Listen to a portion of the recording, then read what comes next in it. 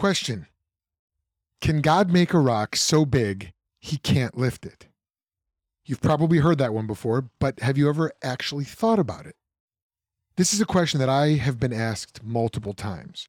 See, I am a Christian apologist, and I help Christian laymen build their legacy in their families so that they, their kids, and their wife can answer the questions that the world is asking from the Bible and see Jesus change lives as they share their faith.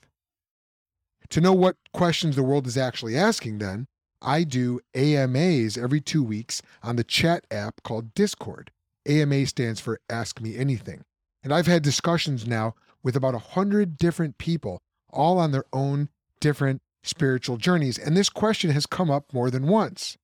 At first glance, it might sound like a dumb question, like a gotcha question that is designed to throw you off track. And we all hate those. But it's one of those questions that's like an onion. You know, when you peel back the layers, you find that there's more to it. So, how would you respond? That is what we're talking about today. And along the way, I'm going to share with you a method for defending your faith that you can use with this question and with many more questions. This is Worldview Legacy, the show that helps Christian men become the worldview leaders that their families and churches need. My name is Joel Sedekies. I'm a Bible teacher and former pastor who used to defend the Christian worldview the completely wrong way until God changed my attitude and my approach. And now, I help people to share and defend their faith with confidence and to pass it on to the younger generation. I've developed an approach to defending the faith and answering the questions that people ask that any Christian with the Bible can use. It's a 3-step method that focuses as much on offering God's grace and leading the person to the gospel as it does on defending the truth in an intellectual way. That is the method that I'm about to share with you. So, how should you really answer the question, can God create a rock so big he can't lift it? Well, as you become the worldview leader that your family and church need, you need to be able to handle the big philosophical issues and the popular level ones that people ask you. This is one of those popular level questions that you're going to get and that you can connect up to the bigger issues. By the way, shout out to my pastor Joe Thorne for pointing that out to me recently at a leadership lab at Redeemer Fellowship. So if you've ever been asked this question, and I know that you have, or you will, maybe by your own kids, this episode is for you. And if you're looking for a method for defending your faith that you can use with just about any objection, this episode is for you too. And if you've been into apologetics for a while and you've been studying it, and maybe you want to hear a usable, popular level application of a transcendental argument, like the kind that apologist Greg Bahnsen talked about, this episode is for you too. Today we're going to be answering the questions: what is the real challenge being presented by the unliftable rock question? What role can shame play in answering questions to Christianity?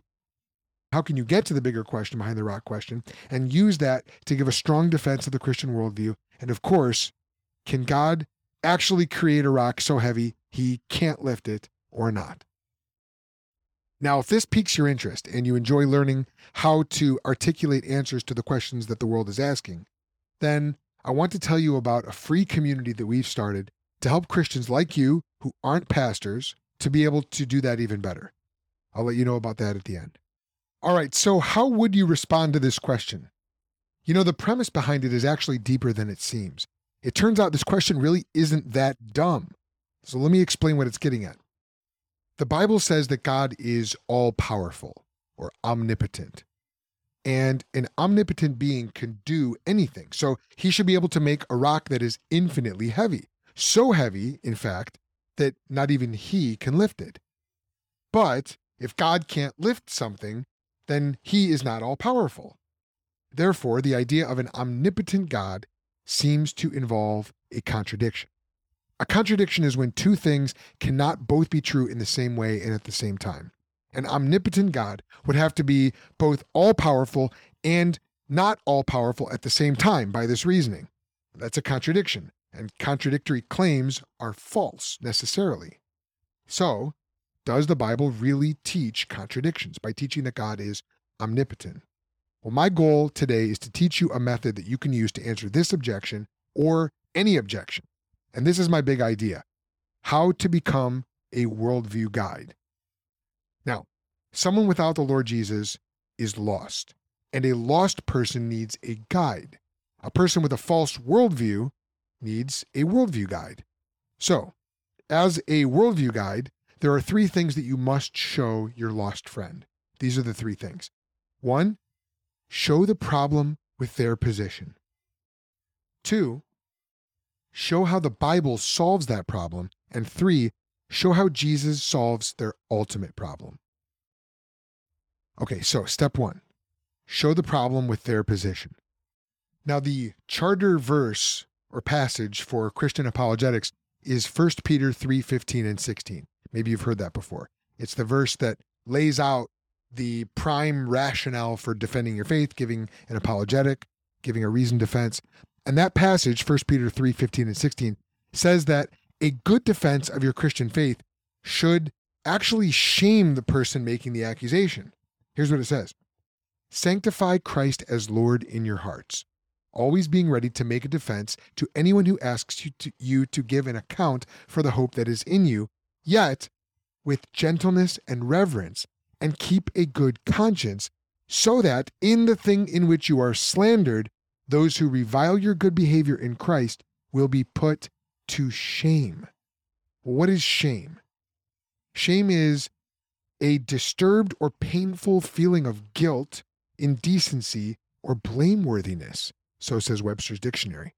So, in other words, you want your accuser to regret making the accusation because it's so obvious, given your defense against the accusation, that the accusation was false.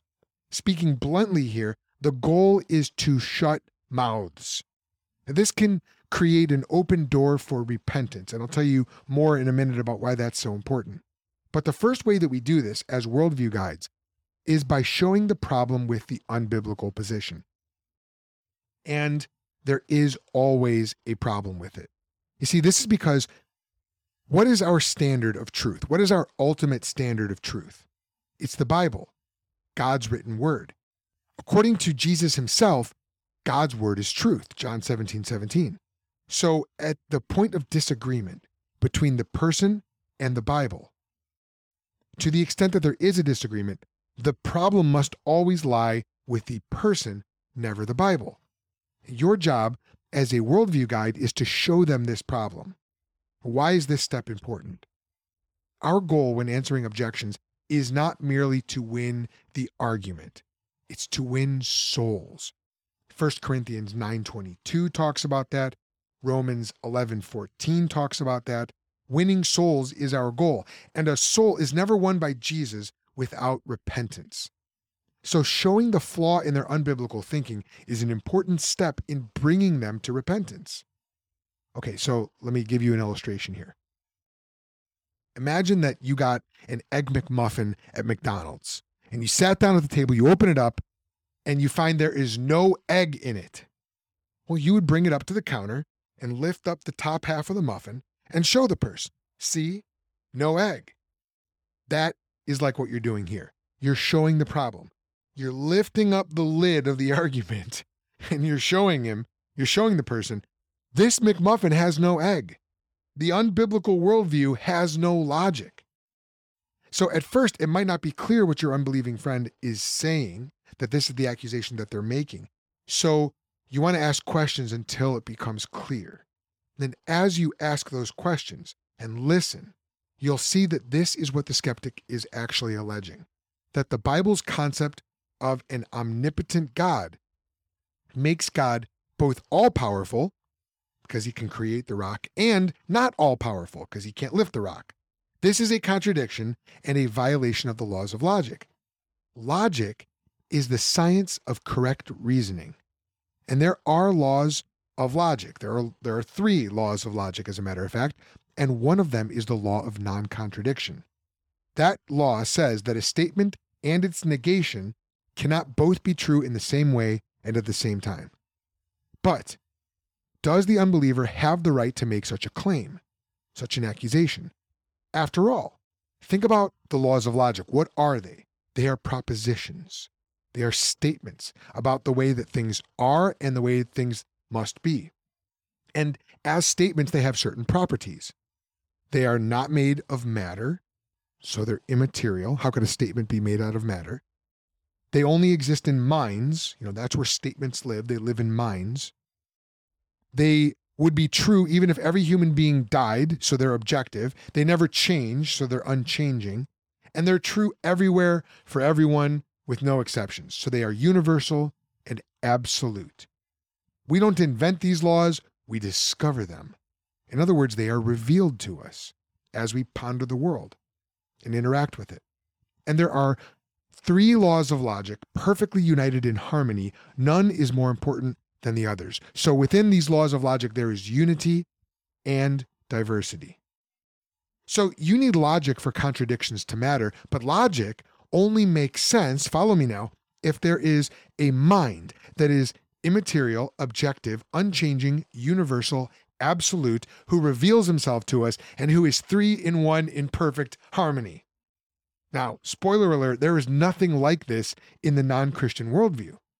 The non-Christian, without God, has no basis for logic, no accounting for logic. And that means that his objection about God itself has no basis.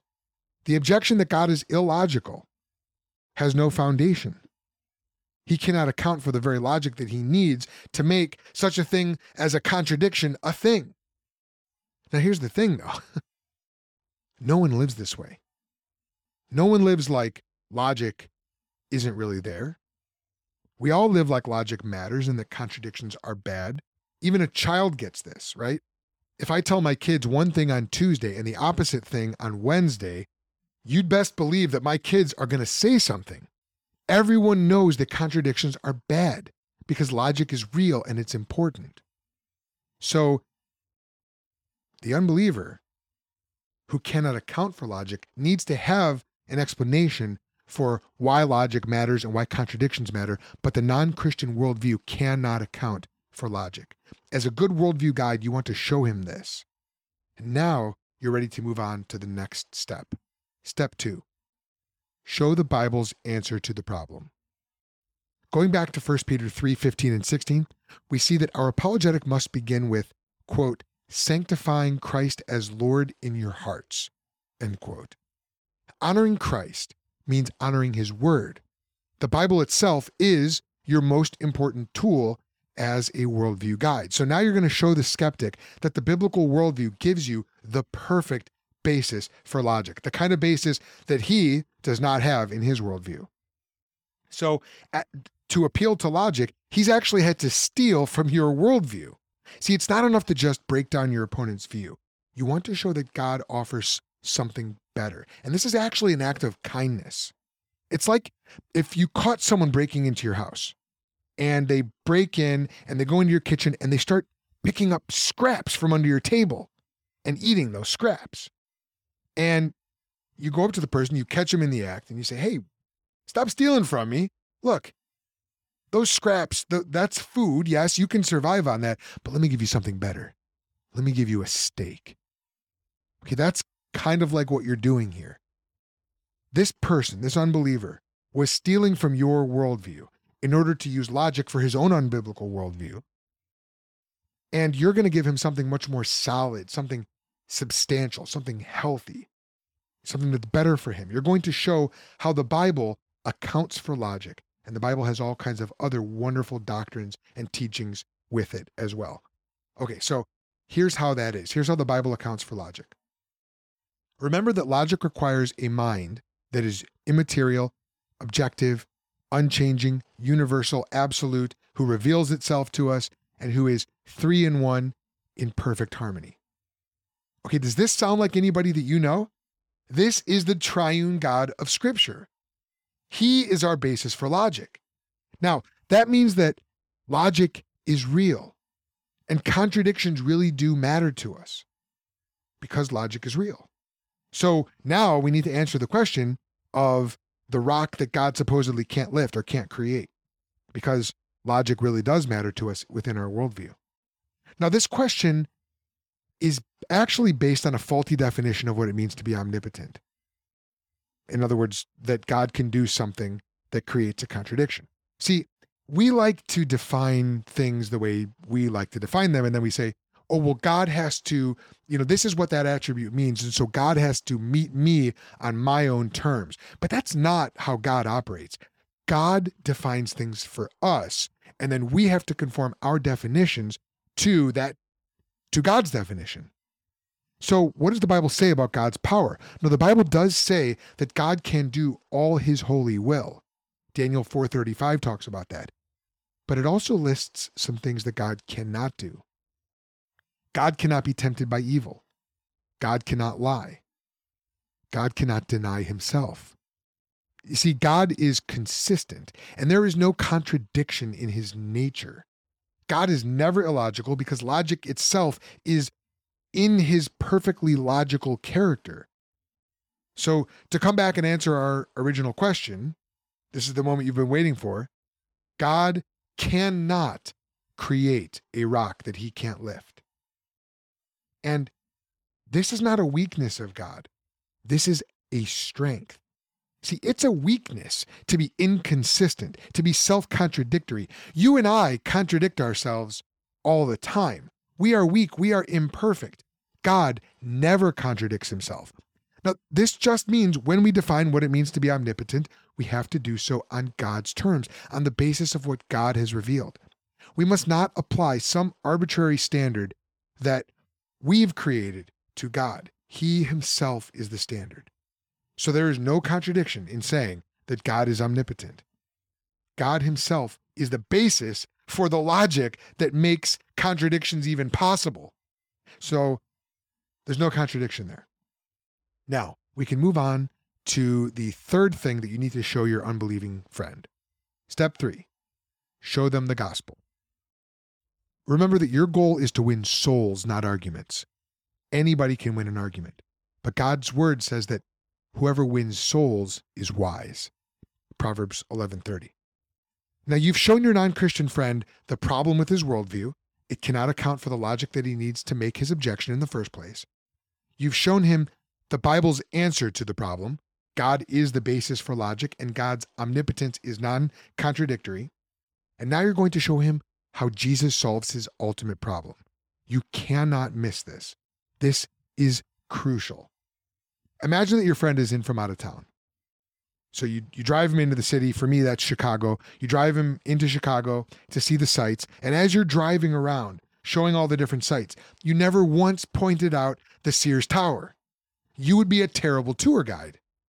In the same way, if you show your friend the Christian worldview and you miss Jesus, you are missing your duty as a worldview guide. And I will say this is something that I've done many times.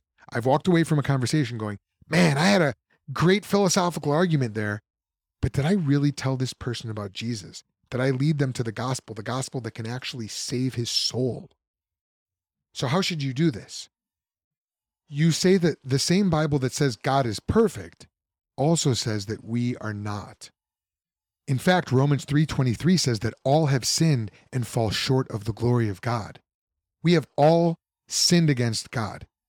And Romans 6:23 says that the wages of sin is death. We all deserve God's just punishment for our sin. This is the ultimate problem that must be solved. And God has solved it. God loved us and sent his son to die for the sins of his people and to come back to life. And Jesus now gives life to all who repent and trust in him. And so as Romans 6:23 continues, the gift of God is eternal life in Christ Jesus our Lord. So, now, you might say, okay, this really isn't all that important. Not the gospel, but like the question in the first place. It's just a silly question. It's just a dumb question. There's no need to get all philosophical with it. You might be thinking that. Well, to you, I would say it might be a fun question to think about. It might be kind of silly, might be kind of dumb, but I hope that you've seen that there is a deeper issue here. It turns out to be an opportunity to guide someone to Jesus Christ. And there's nothing silly about that. If you want to answer the world's questions, then you must be ready and prepared to seize these opportunities, even at the entry-level basic questions, in order to guide people to Jesus. Now, someone else objected to me recently. She said, "It doesn't seem like logic is the way to reach a lot of people in our culture." In other words, this argument is all well and good, but our culture has moved past logic. Logic doesn't speak to people the way that it used to. And to that person, I would say this is true. However, that doesn't mean that we should abandon logic. We have to speak the truth, and we have to trust that God will work as we speak his truth. And remember, when it comes to this question, you're on defense here. Someone asked you the question, even if they were doing it as a joke. They asked you, so you're responding to them. So at least at a surface level, they do care about logic. So now let's look back at where we've been. You've seen the three things that you must show your skeptical friend.